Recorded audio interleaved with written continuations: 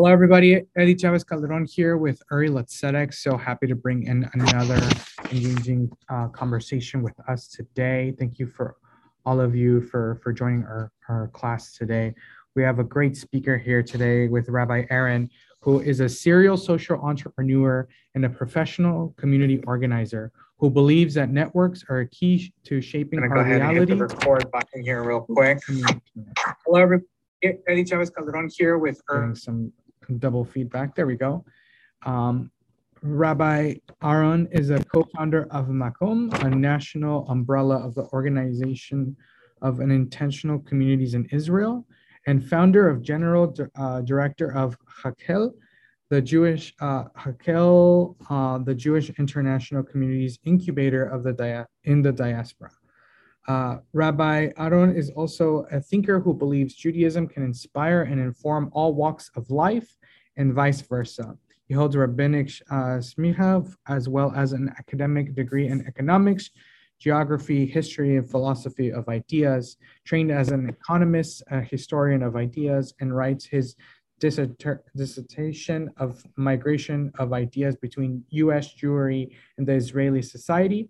He was a fellow in 7 research institutions in Israel and wrote extensively on Judaism and economic environmentalism,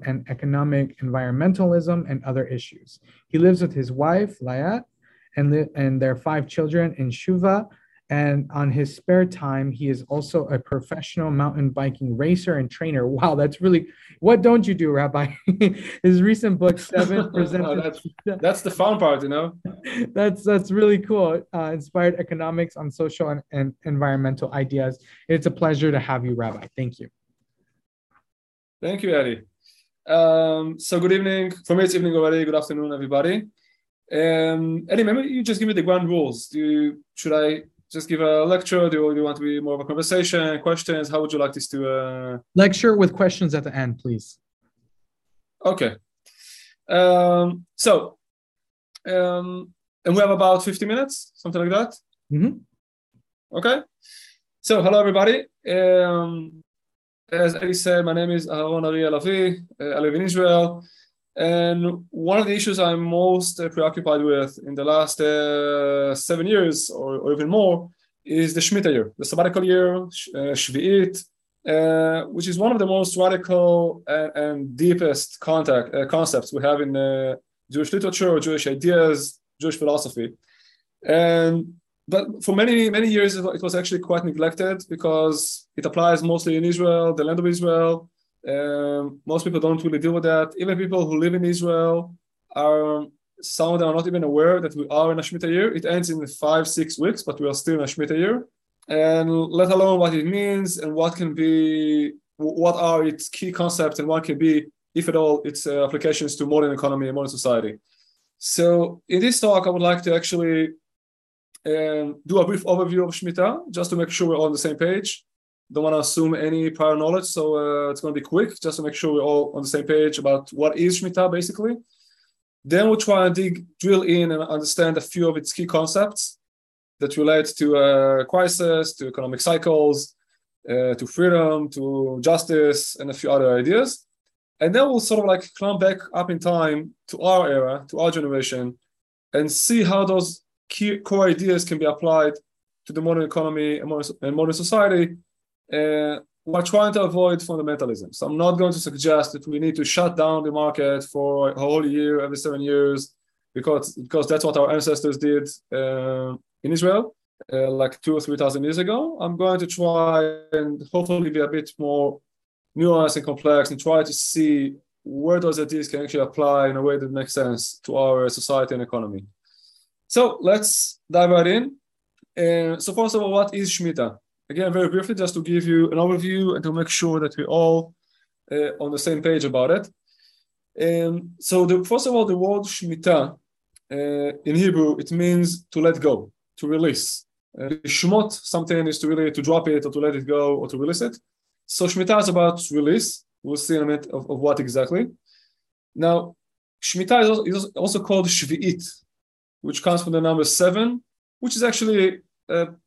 it is the number 7 in Hebrew. And quite interestingly, in Hebrew and English, those numbers sound very similar, 7 and Sheva.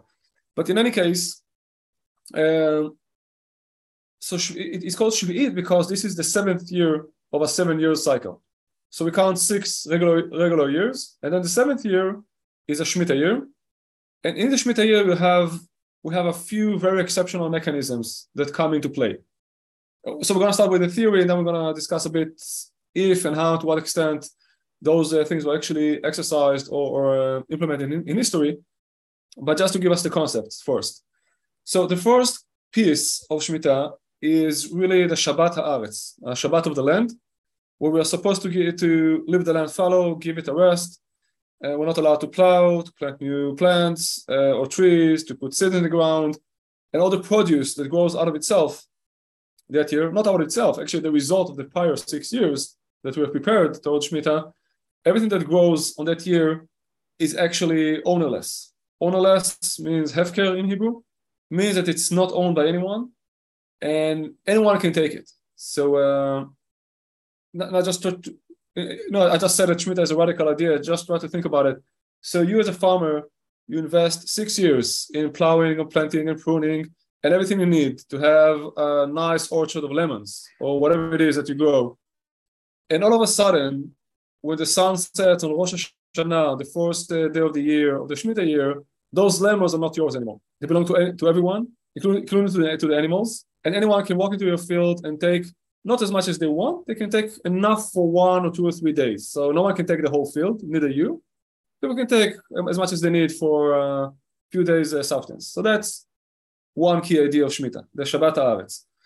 The second key idea is debt release, monetary Shmita or Shmitat Ksafim, letting go of funds, literally. Which means that at the end of the Shmita year, after we left the land fallow for a whole year, so at the end of the Shmita year, all the debts, not exactly all the debts, but some kinds of debts, we won't go into all the details now, actually get released or canceled. So, Eddie, if I lend you money sometime during those 6 years or during the Shmita year, and you haven't paid me back for some reason, comes the end of the Shmita year, and that's it. I'm not allowed to ask you to pay me back. I'm not allowed to remind you even about it. That doesn't exist. You can still pay it back if you want to be a more righteous man or to fulfill your duties. But even then, you need to tell me that you're giving me this money as a gift, not as a payment on the loan, because the loan doesn't exist anymore. It's been released. It's in Shmita. It's been dropped. So that's the second thing. Then we have, after the Shmita year, we have what we call Hakel. Hakel comes from the word community. It's also the name of the project that I manage. Hakel literally means it's an imperative. It's to create a community or to gather the people. So after we left the land fallow for a whole year, we released all the debts on the last day of the Shmita year. Then on 2 weeks later, on Sukkot, the festival of Sukkot, in the 8th year, the beginning of the next cycle, we celebrate Hakel, which means that everybody, again, in theory, would come to Jerusalem. All ages, young, old, men, women, everybody would come to Jerusalem to celebrate our nation as a community. So these are the 3 basic things of Shmita itself in the Shmita year. And then on top of that, there's another idea which even goes farther and deeper and is even more radical and more challenging, which is called the Yovel. Yovel meaning the Jubilee. Now the Yovel is the 50th year. Why? Because we count 7 cycles of 7 years. That's 49 years. So the 49th year is a Shmita year. And then the 50th year is also a Shmita year. And on top of that, we have 2 Shmita years in a row, which is a bit tough, not to work the land, again, in an agricultural society for 2 years in a row. But on top of that, we have 2 more things happening in the Yovel. One is that all the slaves are being released. They have to be released. And the second is that all the lands are to be returned to their original owners. So if, I had a piece of land at the beginning of those 50 years, and I sold it to Jessica, and Jessica sold it to Nick, and Nick sold it to Eddie, and whatever. So all those transactions are being tracked and monitored. Comes the end, the Yom Kippur on the 50th year of the Yovel, Eddie needs to give me back my land, which is swapped no matter how many hands. It goes back to me free of charge. And if anyone is a slave, again, back then slavery was unfortunately a common practice. All the slaves are to be released, which is also a pretty genuine idea in the economy of the time. So these are the few basic elements of Shmita. There are a few more that relate to private property and the cycle of redemption. We might get to them later, but these are the core pieces. The Shabbat Haaretz, living the land follow, monetary Shmita, releasing and canceling all the debts, Hakel, gathering as a community at the end of the Shmita year, and Yovel, Jubilee, which means, which implies releasing all the slaves and returning all the lands to their original owners. So, Eddie, I'm going to continue without questions. What questions we'll take at the end? So, the question is, what was Shmita like? So, when I do this usually in a room with people, and we start like asking, okay, so how would Shmita look like, and how people feel? So some people relate to Shmita as a very positive, maybe even utopian year, and some relate to it as maybe a very challenging year. So I would like to briefly share a few sources that relate to Shmita. I'm going to share my screen. I'm going to read them out loud, so those of you who are only listening can also take part in the conversation and the learning. And we're going to try and take a look at a few perceptions on Shmita, and then try and, as I said, drill down and ask, okay, so what is it actually? And what's going on there? And how can we, what are the key ideas underlying Shmita? So I want to start with this piece from Rav Shaul Mortira. He's, I assume not too many people know him. He was actually a very interesting guy. He was a rabbi of Baruch Spinoza, 16th century in Amsterdam. And he wrote the following. He, like many rabbis over the ages, he wrote a book on the weekly portions. And this is a short excerpt of what he wrote on Parashat Bahar, which is at the end of Leviticus. That's where the core of Shmita appears. The other part of Shmita, by the way, the monetary Shmita, appears this week, Parashat Re'eh in Deuteronomy. So these are the two main places where Shmita appears, and there's another verse in Shmot where it's just mentioned for in one verse. So he says the following: for they're abandoning everything in the year of the Shmita, meaning when we all leave everything, we leave the land fallow in the Shmita year, and all of that, to the cattle and the beast is a sign of what was and will again be. For no longer will they eat bread by the sweat of their brow, and the wild animals will not harm the cattle. He's alluding to the sin in the Garden of Eden, and to the curse actually after the Garden of Eden that we have to walk the land. But he's also alluding to Isaiah's prophecy about this peace that will rule the earth one day, that not only men will be and humans will be in peace among themselves, but even the animals will not harm one another anymore. And he says, continues, so therefore, whoever observes the mitzvot, which signify this, will be privileged to experience all of these things. And there's another piece by Kli Yakar, another very important commentator.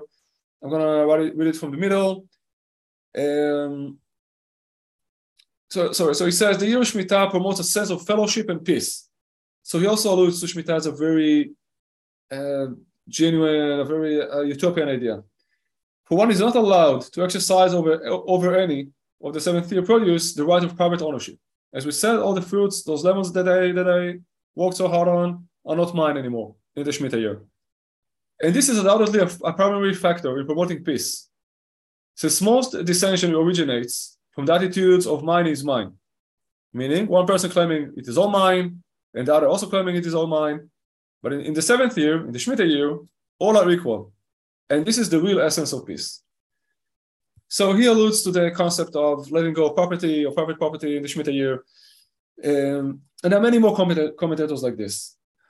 Now, what's common to many of them is that they didn't live in the land of Israel.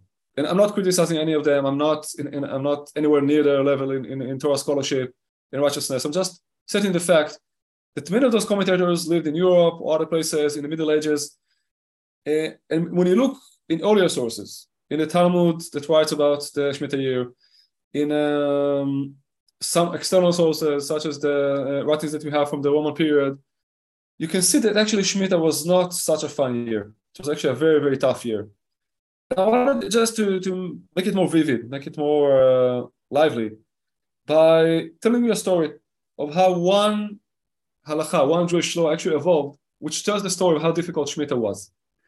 So basically, one of the rules of Shmita says that if I have a field, obviously I'm not allowed to plow the field or plant anything during the Shmita year. That's obvious.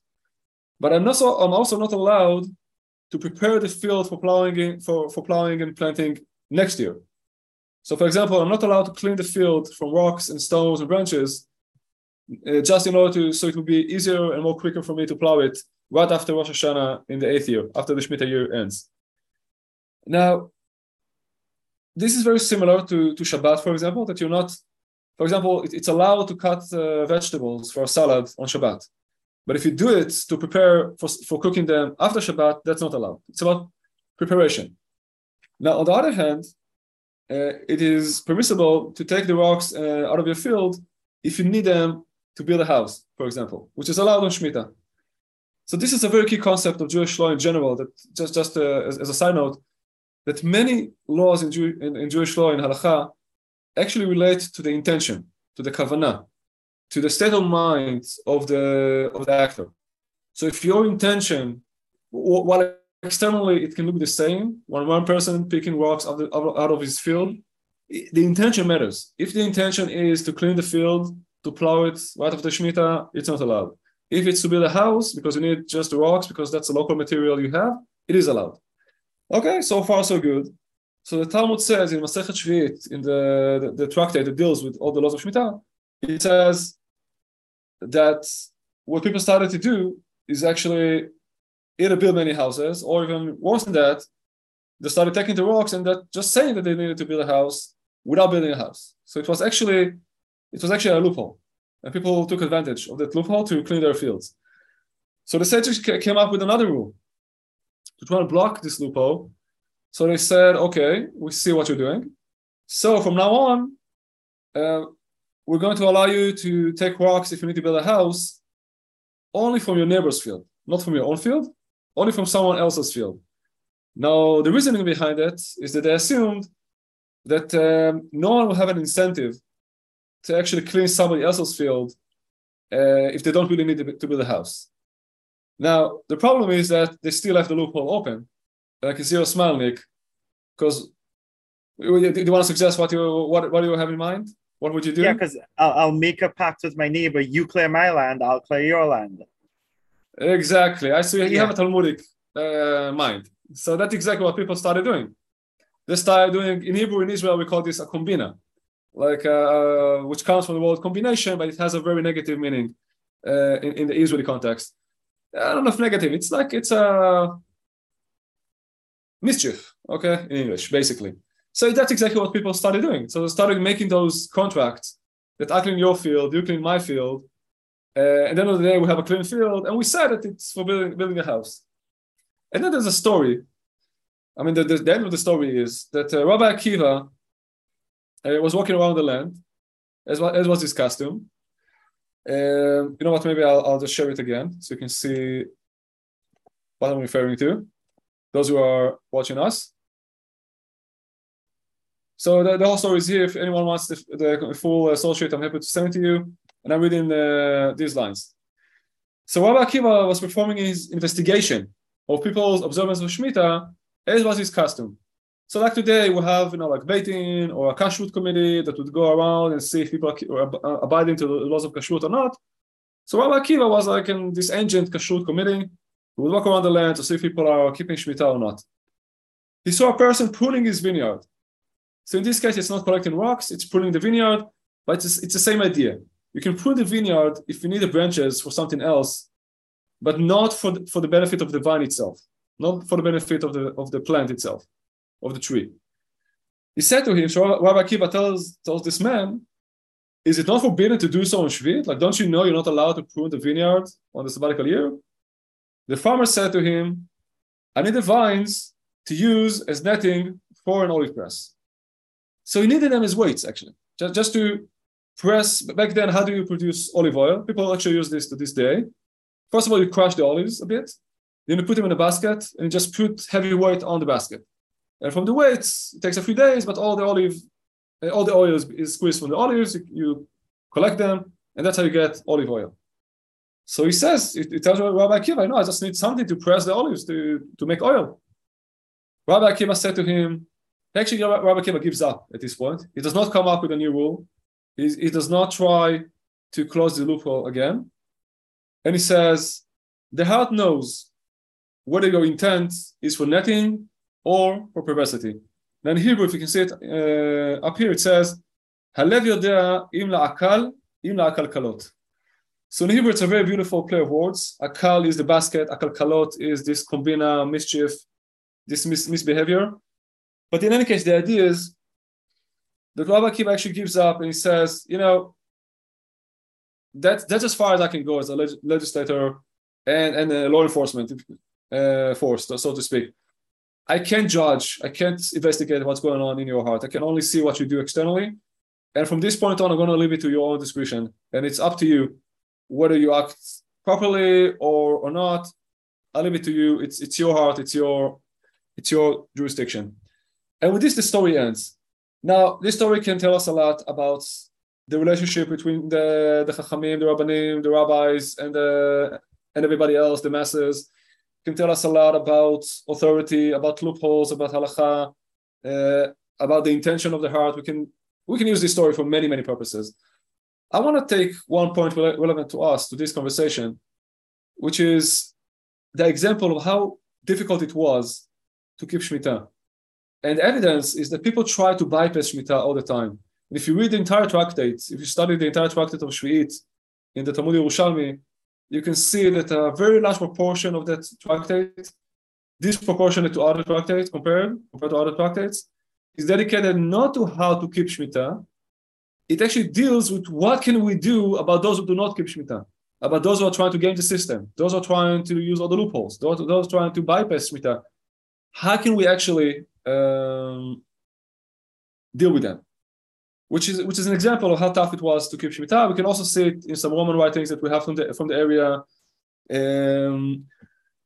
We can see, for example, Sefer Maccabim, which is not Roman, it's from the Greek period, that tells how tough it was to keep Shmita, and how people barely had anything to eat during the year of Shmita, which was also the year of the rebellion of the Chashmonaim, the Chasmonites. There are many, many other places that show it was a very difficult year. Now, with this in mind, I want to start diving deeper and ask Eddie, Nick, Craig, I see also online. If you want to answer, that's great. If not, I can try and give the answers I usually get in this session. In principle, our Torah, our tradition, our thought tradition is about making the world a better place. It's not about making people miserable. It's not about torturing people. It's not about making people go hungry. Yes, we have a few fast days over the year, but it's like one day. It's not too bad. We have Shabbat, which is a constraint, but it also has lots of benefits that we get together as a family and we get to have some rest. We have the laws of kashrut, which are also a constraint, but they don't make you miserable. Okay, they don't make you suffer. It's a constraint, but you get some benefit because it creates a sense of belonging, it creates a spiritual meaning, creates many, many positive things. Now, my question would be, why would our Torah impose something such as Shmita, which is tough, which is people went hungry, people were devastated, they were terrified, they're living in uncertainty. Why do that? Why actually inject Yannick? Well, I'm just thinking like, okay, so God made Shabbat and we are meant to emulate God and rest on Shabbat. Maybe the earth is supposed to emulate God and rest on the Shemitah year? Is that? Well, yeah, first of all, that's a good answer, because if you read the verses themselves, so Shemitah is compared to Shabbat many times. First of all, this idea of 7, it's also called Shabbat Haaretz, the Shabbat of the land. Yeah, it's definitely tied to Shabbat in many ways. But what else? What can be the benefit in a crisis? If we take this line of interpretation of Shmita as a crisis, not necessarily as a utopia. What can be the benefit of a crisis?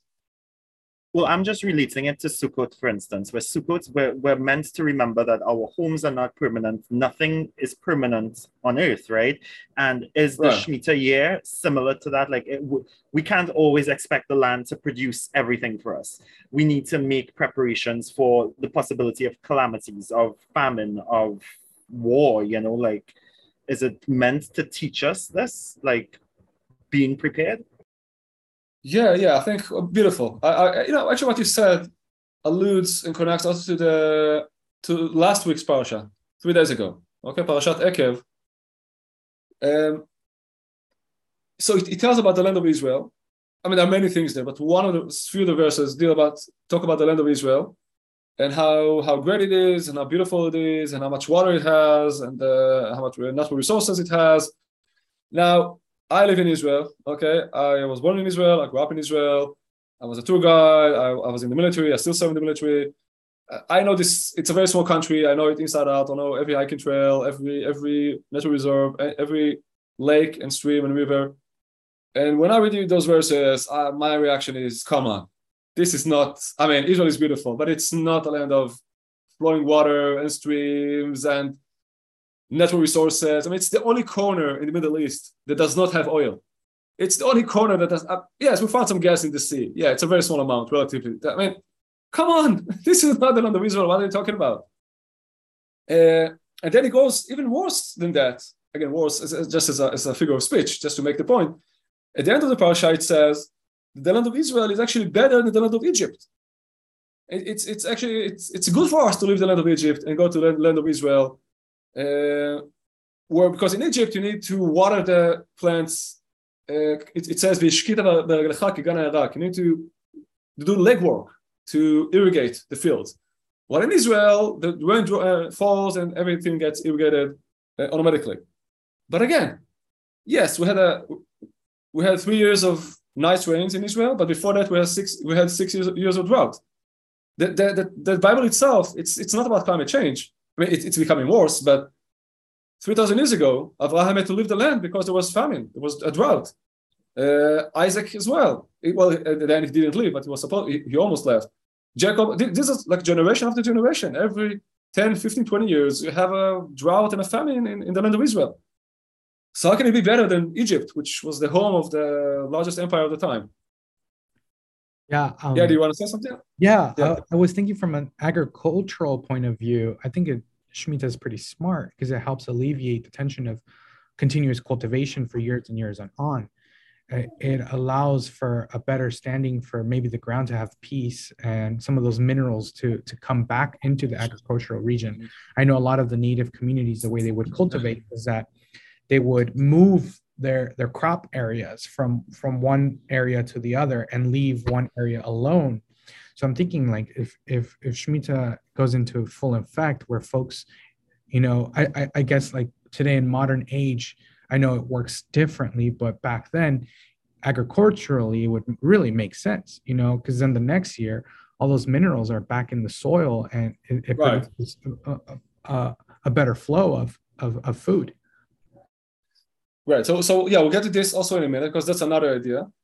But it's also simple because why do it everybody at once? Now, just to close off that idea, so the difference between the land of Israel and Egypt is that the benefit of being in the land of Israel is that you have a connection to God. God speaks to you through the amount of rain, you get to know that. So going back to what you also said, Nick, so Shmita in a way teaches us, educates us, that nothing is to be taken for granted in this world, like the Nile in Egypt. It's taken for granted, like you don't need any connection to God, you just have the Nile. In Israel, you need to have this relationship. So Shmita sort of like forces you into this stress and crisis to cultivate this relationship, maybe even to do some sort of a test of faith. Now, there are also more earthly reasons. Like you said, Adi, today we know to explain it biologically, that for example, all kinds of minerals and nitrogen, if you cultivate the land again and again, you plant the same crops again and again, they get depleted and the productivity actually falls over time. Now, farmers in ancient times, well, they didn't know to explain this the way we explain it, with all the fancy names and fancy minerals. But they could just see that if you plant the same thing again and again and again, the productivity falls down or drops down. Now, the way to solve it is actually, like you said, so, sorry.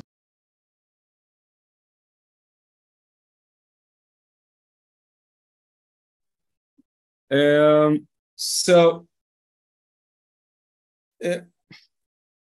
this is, sorry, just a second. Now, what people in ancient times would do is to rotate the fields and leave every piece fallow at a different time. Now, the challenge of Shmita is that we all do it at the same time for all the lands. Now, by the way, the same goes for monetary Shmita, for the Shmitat Ksafim, okay? So one thing that a lot of people don't know is that actually this idea was not originally just a Jewish idea. Many rulers in the ancient times used to do clean slates. Babylonian, Mesopotamian, Assyrian kings would do clean slates. They would release all the debts in their country. Now, the reason they would do that wasn't because they were such nice people or philanthropists.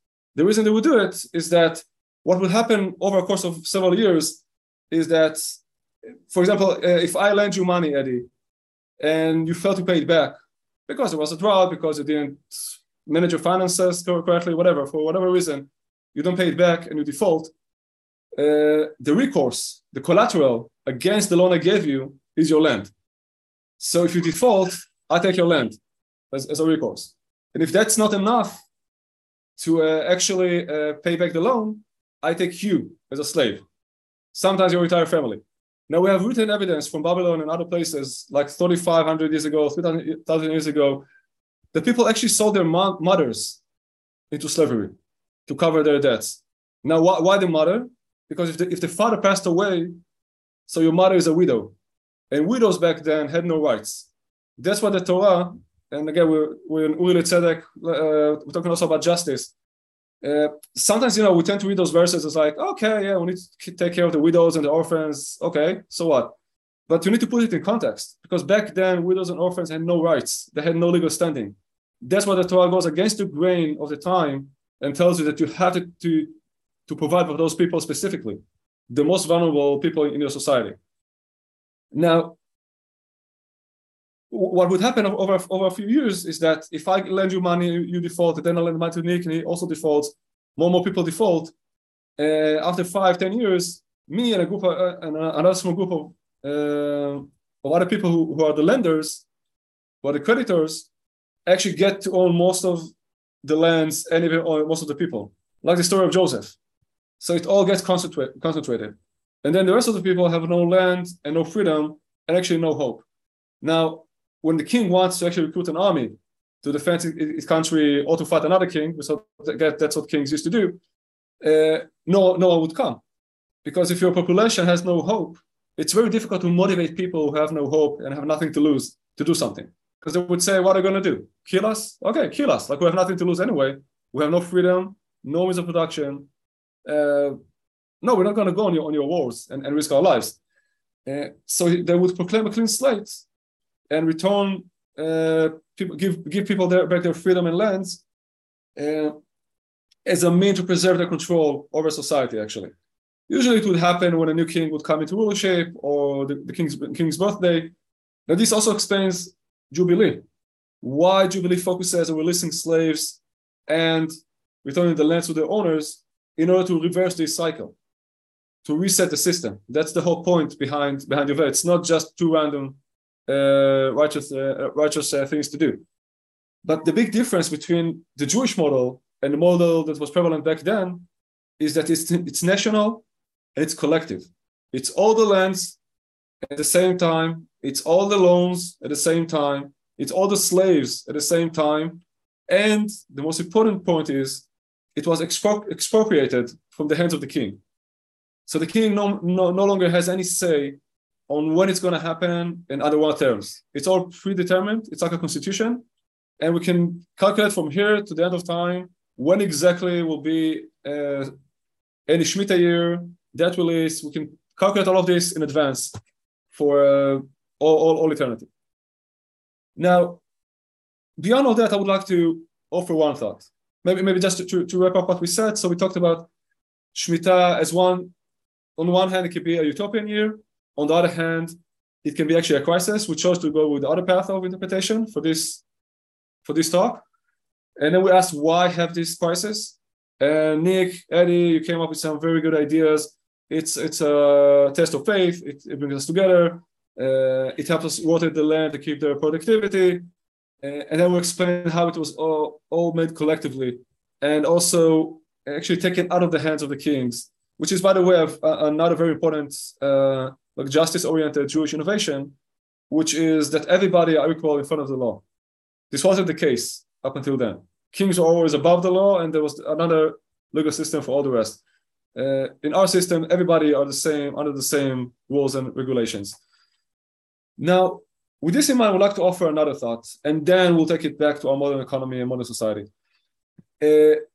Crisis has a benefit in and of itself, okay? Because crisis is actually the bearer of innovation, of entrepreneurship, of progress, actually.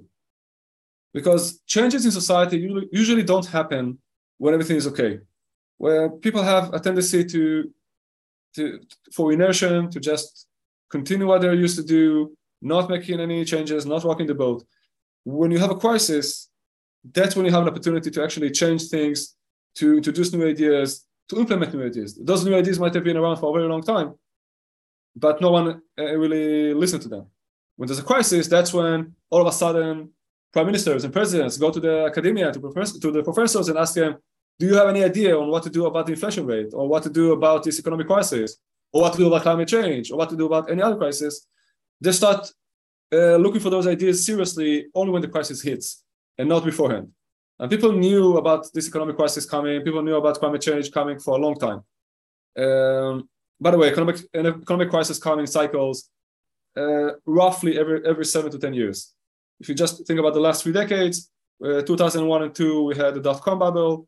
Then 2008, we had the subprime crisis. It started in America.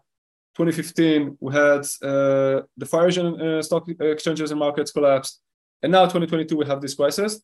I'm not alluding there's something mystical here. I'm just saying that this cycle of 7 years is pretty much the time it takes for bubbles to build up and then they explode. And this happens in cycles again and again. Now, what you can achieve with a pre-planned crisis, with a crisis like Shmita, which is a pre-planned crisis, you know it's coming, you know the terms, you know how long it's going to last. So it's kind of similar to what you said earlier, Nick. What you achieve is two main things. A, you get the benefit of a crisis. You get this injection of innovation, entrepreneurship. People have to think out of the box. They need to prepare. They learn how to prepare to crisis. And also, the other thing you get is to alleviate, to some extent, the frequency and the harshness or impact of unplanned crisis. Because if you know it's coming, then you're used to crisis, then when a surprise crisis hits you, you're more well fit to deal with that. Now, there are many examples to exemplify, to make this more real. The one thing I like to use, and Eddie, you mentioned in the introduction that I'm a mountain biker. I do races, I do technical riding and instructions, and everybody who deals with mountain biking or cycling in general, or running, swimming, Ironman, all of what we call endurance sports, know that the most effective way to train, that has proven itself over the years, is what's called HIIT, HIIT. That's high intensity interval training. Okay. Now the idea is that if you want to improve your fitness, and you go outside and just cycle as hard as you can until you drop dead, and then you do it again and again, that won't improve your fitness. That will actually deplete your resources. Your body you won't be able to recover. At the end of the day, you will harm your fitness and lower it instead of improving it. The way to do it is, yes, you need to build a base first. You need to do some long rides and running, but that's basic. But to improve, you need to do those interval trainings. And interval training works in a way that it's pre-planned. You don't just go out and improvise. You have a plan that you get from your coach or download from the web, or you plan for yourself. For example, it says, You do warm up, and then you do 5 minutes low intensity, then 2 minutes high intensity cycling, then 5 and 2, 5 and 2. There are many different variations of this. There are escalating pyramids, declining pyramids, all kinds of intervals. But the idea is that you make progress, you improve your fitness only when you push the limits a bit. Only in those 2 minutes of more intensive cycling or running or swimming than you're used to. That's when you actually improve your fitness. That's when you actually get this benefit. And then you need to calm down, let the body recover, and do it again and again and again. So as an allegory, I think this can also explain the idea behind Shmita. How we can actually, so to speak, train our society in pre-planned crises, in those pre-planned intervals. So we both get this like fitness benefit for our society, this resiliency of the society, these new ideas, this innovation. And we also get some immunity to unplanned crises. Now, before we jump into our economy, I would just like to tie it all back into one last key idea of Shmita, and then we'll see how it can apply to our generation, which is actually the idea of progress or of linear time thinking. So I want to start with just to stress the point. I'm going to give you a quick math quiz, okay? Nick, Eddie, are you with me? It's not going to be too difficult, okay? Don't worry. If I give you the following series of numbers, I want you to tell me what would be the next numbers in this series, okay? So the series is 2, 4, 6, 8. What will come next after 8? 10. 10. And then? 12. 12, 14, right? It seems obvious. And it's correct. I'm not trying to trick you. It's a correct answer, okay? However, if we were to ask this question, going again back in time, ancient Mesopotamia, Babylon, Syria, some 3,000 years ago, 3,500 years ago, some parts of Greece, the answer would be 2, 4, 6, 8, 6, 4, 2, because the mindset was cyclical. The mindset was about cycles that repeat themselves. Now, both answers are correct. You can build a function to produce the first series or the second one. Both are correct. It's about a paradigm. It's about a mindset. Now, what Shmita did by actually detaching itself from the king's birthday or the king's or the day they came into power from those cycles, it became something independent that grows over time. So Shmita and a few other key biblical ideas actually laid the infrastructure and the groundwork for the perception of linear time, okay? Which was a huge revolution. Just try to think, what we know today as progress, as science, as innovation, it's all built on the idea of linear time instead of cyclical time. Now, if you know history, for example, then you know that the way they counted years back then wasn't continuous.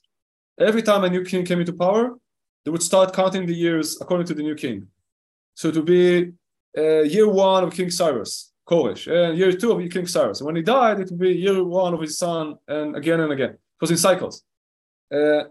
What seems obvious to us that we count all the years. In our case, in the Jewish case, we count it from the creation of the world. In the Christian case, which is also the civilian case, we count it from the year 0 when Jesus was born. But in any case, we have this linear idea of time, this idea of progress, which I dare to say was put forward first by Moses and then Isaiah, Jeremiah, a few of the Hebrew prophets, who built a vision, the talked about vision for hundreds and thousands of years into the future. Now let's try and take all of this together and see how it can somehow apply to our modern economy. So we have this idea of a pre-planned crisis, okay, that can sort of like encourage and catalyze innovation and entrepreneurship and progress, and also alleviate the harshness of unplanned crises. And we have this idea of moving forward. And we also have this idea of Jubilee, which is preventing random changes from enslaving people for life. Okay, because we talked about this mechanism. So if I take a loan and for some reason I go into a problem and I can't pay it back, in ancient times, that's the end. I sell my land, I sell myself, and I'm a slave until the day I die. But Jubilee and also another part relates to Shmita, which is the private slave cycle. That a Hebrew slave cannot be a slave for more than 6 years. They have to be released either after 6 years or the Jubilee, whatever comes first. So this idea is what it teaches us is that we want to build a society that, yes, on the one hand, we understand life happens, unplanned crises happen. Sometimes people take loans that are irresponsible and they can't pay them back. So there has to be some collateral, again, in the ancient mindset. Today we have other mechanisms in place for this. But on the other hand, we're not willing to live in a society where one random mistake or that might have nothing to do with you, it was just force majeure, something that happened without out of your control, will actually derail your life entirely and put you on a path for eternal slavery and bond servants, to become a bond servant until the end of your life and your family. Now let's try and use this idea to quickly observe some modern economic challenges that we have. So usually when I do this in a room, I ask people, so I'm just going to do this as a thought experiment. If people are, I would ask, like, who in the room above the age of 60 or 50 still working the same job that they started working on, let's say, 20 years ago? On average, most hands of the people above that age would rise. When I ask the same question of people under 40, no one would raise their hand. Even when I shorten the amount of time, okay, so who still works in the same job they worked in 10 years ago? Almost no one. 5 years, maybe a few. 2 years, that's when you get more hands in the air. Now, the point I'm trying to make is that in our generation, our age group, our millennials, Z-Gens, this age group, which is now coming into age, we live in a very, very volatile job market. For good and for bad. People change jobs, they change positions, they change vocations very frequently. It has to do with globalization and technological changes and many other things. I won't go into all of this. I can just share one prediction that many economists agree on, is that the professions and vocations that our children are going to work in have not been invented yet. So we can't even prepare them to the future because we have no idea what the future is going to be like. I mean, just think about yourself. Like if someone would have told you 15 years ago or 20 years ago that one day there will be a profession, a full-time, very good paying job called a LinkedIn profiles editor or a Facebook page manager or a TikTok star or YouTuber. I mean, people can make millions on YouTube. And it's something that no one could foresee 20 years ago. And we have no idea what the future holds. We can know, for example, that bus drivers and taxi drivers are going to go out of job in about 10 years when autonomous cars become more stable and efficient. It's going to when it happens, the change is going to be very, very quick, very drastic. So for many reasons, people lose their jobs or leave their jobs and move to another phase in life very frequently. It's going to intensify. Now, I would like to offer the following thought, that we can think of any one of those job transitions in the job market. We can think of each one of them as a crisis. Okay? On the one hand, it's great. It gives you, as an individual, a lot of flexibility and a lot of creativity and innovation. You can reinvent yourself. That's great. On the other hand, and we saw it on COVID. For example, people in the tourism industry that all of a sudden lost their jobs. It took them a year and a half, 2 years to recover. Many of them have still not recovered. Many of them moved to other jobs. They can't go back. Sometimes people get just thrown off the train in this crazy volatile job market. It's not everybody are able to do those transitions very efficiently and smoothly. So what if we take this idea of a pre-planned crisis And the idea of that we don't want random changes in the job market to derail people's lives. Yes, they won't become slaves because we don't have slavery anymore, Baruch Hashem, but they could become unemployed or underemployed, sometimes because reasons that were beyond their control. Not because they're lazy, because their profession become obsolete and no one saw it coming. It just happened one day. So why don't we take this idea of a pre-planned crisis and trying to keep people safe, at least to give them some recourse, some way out of those, if they get derailed, and try to apply it to the modern economy. Now, someone already tried to do that. His name was Charles Eliot. He was the president of Harvard University. And in 1880, he actually invented the sabbatical year that we all know to this day in the academia, in academic institutions. Now, the sabbatical year in the academia was 100% inspired by the biblical sabbatical year. It's 1 year every 6 years. But what he said and what other people said back then, other academic institutions that tried to mimic him, and then it spread out to the entire world, they said, it's not for the professor. It's not to give a long vacation to professors. It's for the institution. Because people go out for 1 year, it's a paid year, by the way, of course. It's not vacation. They get trained, they get better skills, and they come back to us as better teachers. So what if we take this idea? It doesn't have to be 1 year every 6 years, as I said in the beginning. We should be aware of fundamentalism. We're not trying to do copy-paste. We're trying to use the key ideas and use them as inspiration for the modern economy. What if we take this idea of a sabbatical year and expand it? Now, it doesn't have to be 1 year every 6 years. It can be 6 months every 5 years. It can be a personal cycle, not everybody together at the same time. But, and in my book, by the way, which was just want to show you a copy. So this is the book I just published called 7 Shmita-inspired social and economic ideas. I also share the link for it on Amazon on the chat. So the idea is,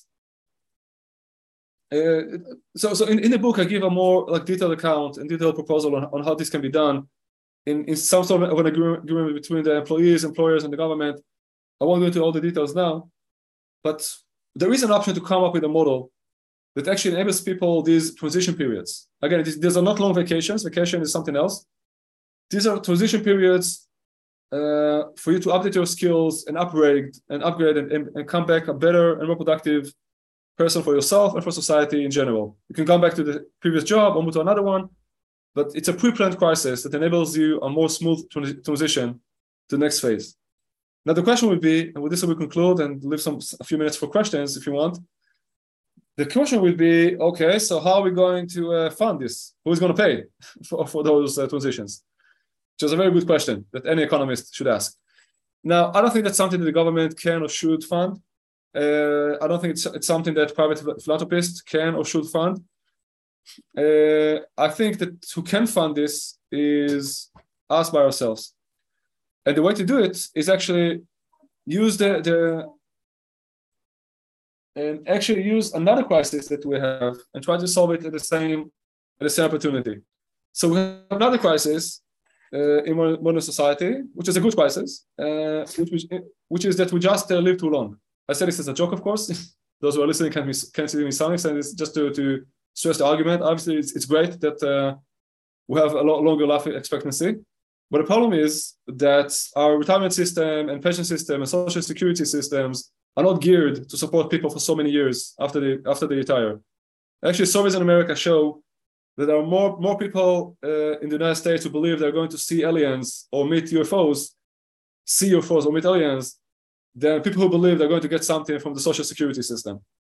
So it's going to go bankrupt in 2034, according to its own official data in the United States. That's tomorrow morning in historic terms. In Israel, it's 2044, a bit longer, but still not too far into the future. It's in our lifetime.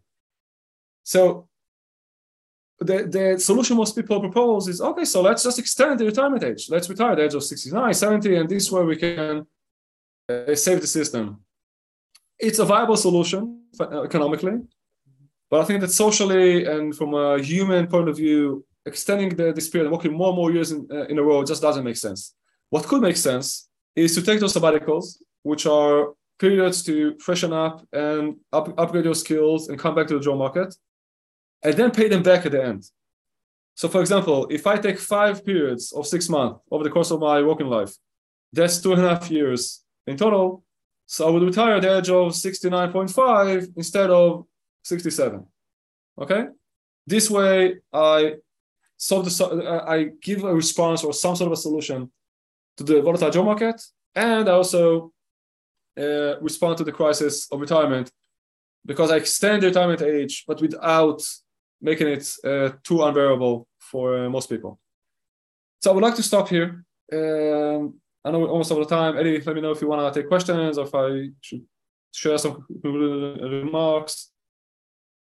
Yeah, thank you. I think we can take like a couple of questions before we finish. I have a quick question. Not about the Shmita yet, but about the Yovel years.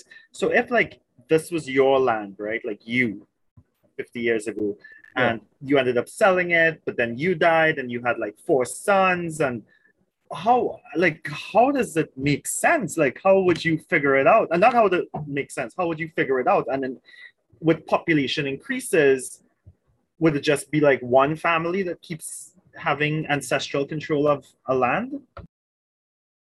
Yeah, well, basically, yes. Basically, the land will stay at the hands of the same tribe and the same family. Again, in theory, as far as we know, Yovel was not really practiced in ancient times. It was way too challenging. But in theory, at least, the same family would keep the same land over years. You need to remember that back then, population growth was very minimal because most children died by the age of 5.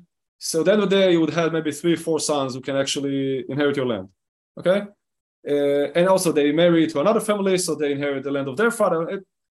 So it's complex. It was sustainable. But the idea is also, there's a message here. There's a message of private property, but I think in a rectified manner. It says the property should be dispersed between everybody. Everybody should have a piece of the national wealth instead of all the national wealth going into one central place, as it used to be in the other nations around us. So the Yovel says, once every generation, we're going to redistribute the land to make sure that everybody have private property and not only a very small amount of the population. So in this sense, Judaism is not socialist. It's not about public. Everything needs to be owned by the public and planned economy. I don't see any evidence for this in Jewish thought. But it's also not hyper-capitalist in the sense that let's just let the market do whatever it does, and if all the property ends in the hands of 1 of 10 families, then so be it. No, so there's some sort of a balance here. It's a private property-based society and economy, but it has some checks and balances to avoid overconcentration of wealth. Okay, thank you so much. I think we're at our time. We really appreciate you, Rabbi, for such an amazing class. Thank you so much for all of you who have been listening. This class will be available shortly tomorrow, a copy of the recording that you can hear on our YouTube, our learning library, and our podcast. Thank you so much, Rabbi. Take care, everybody. Bye-bye.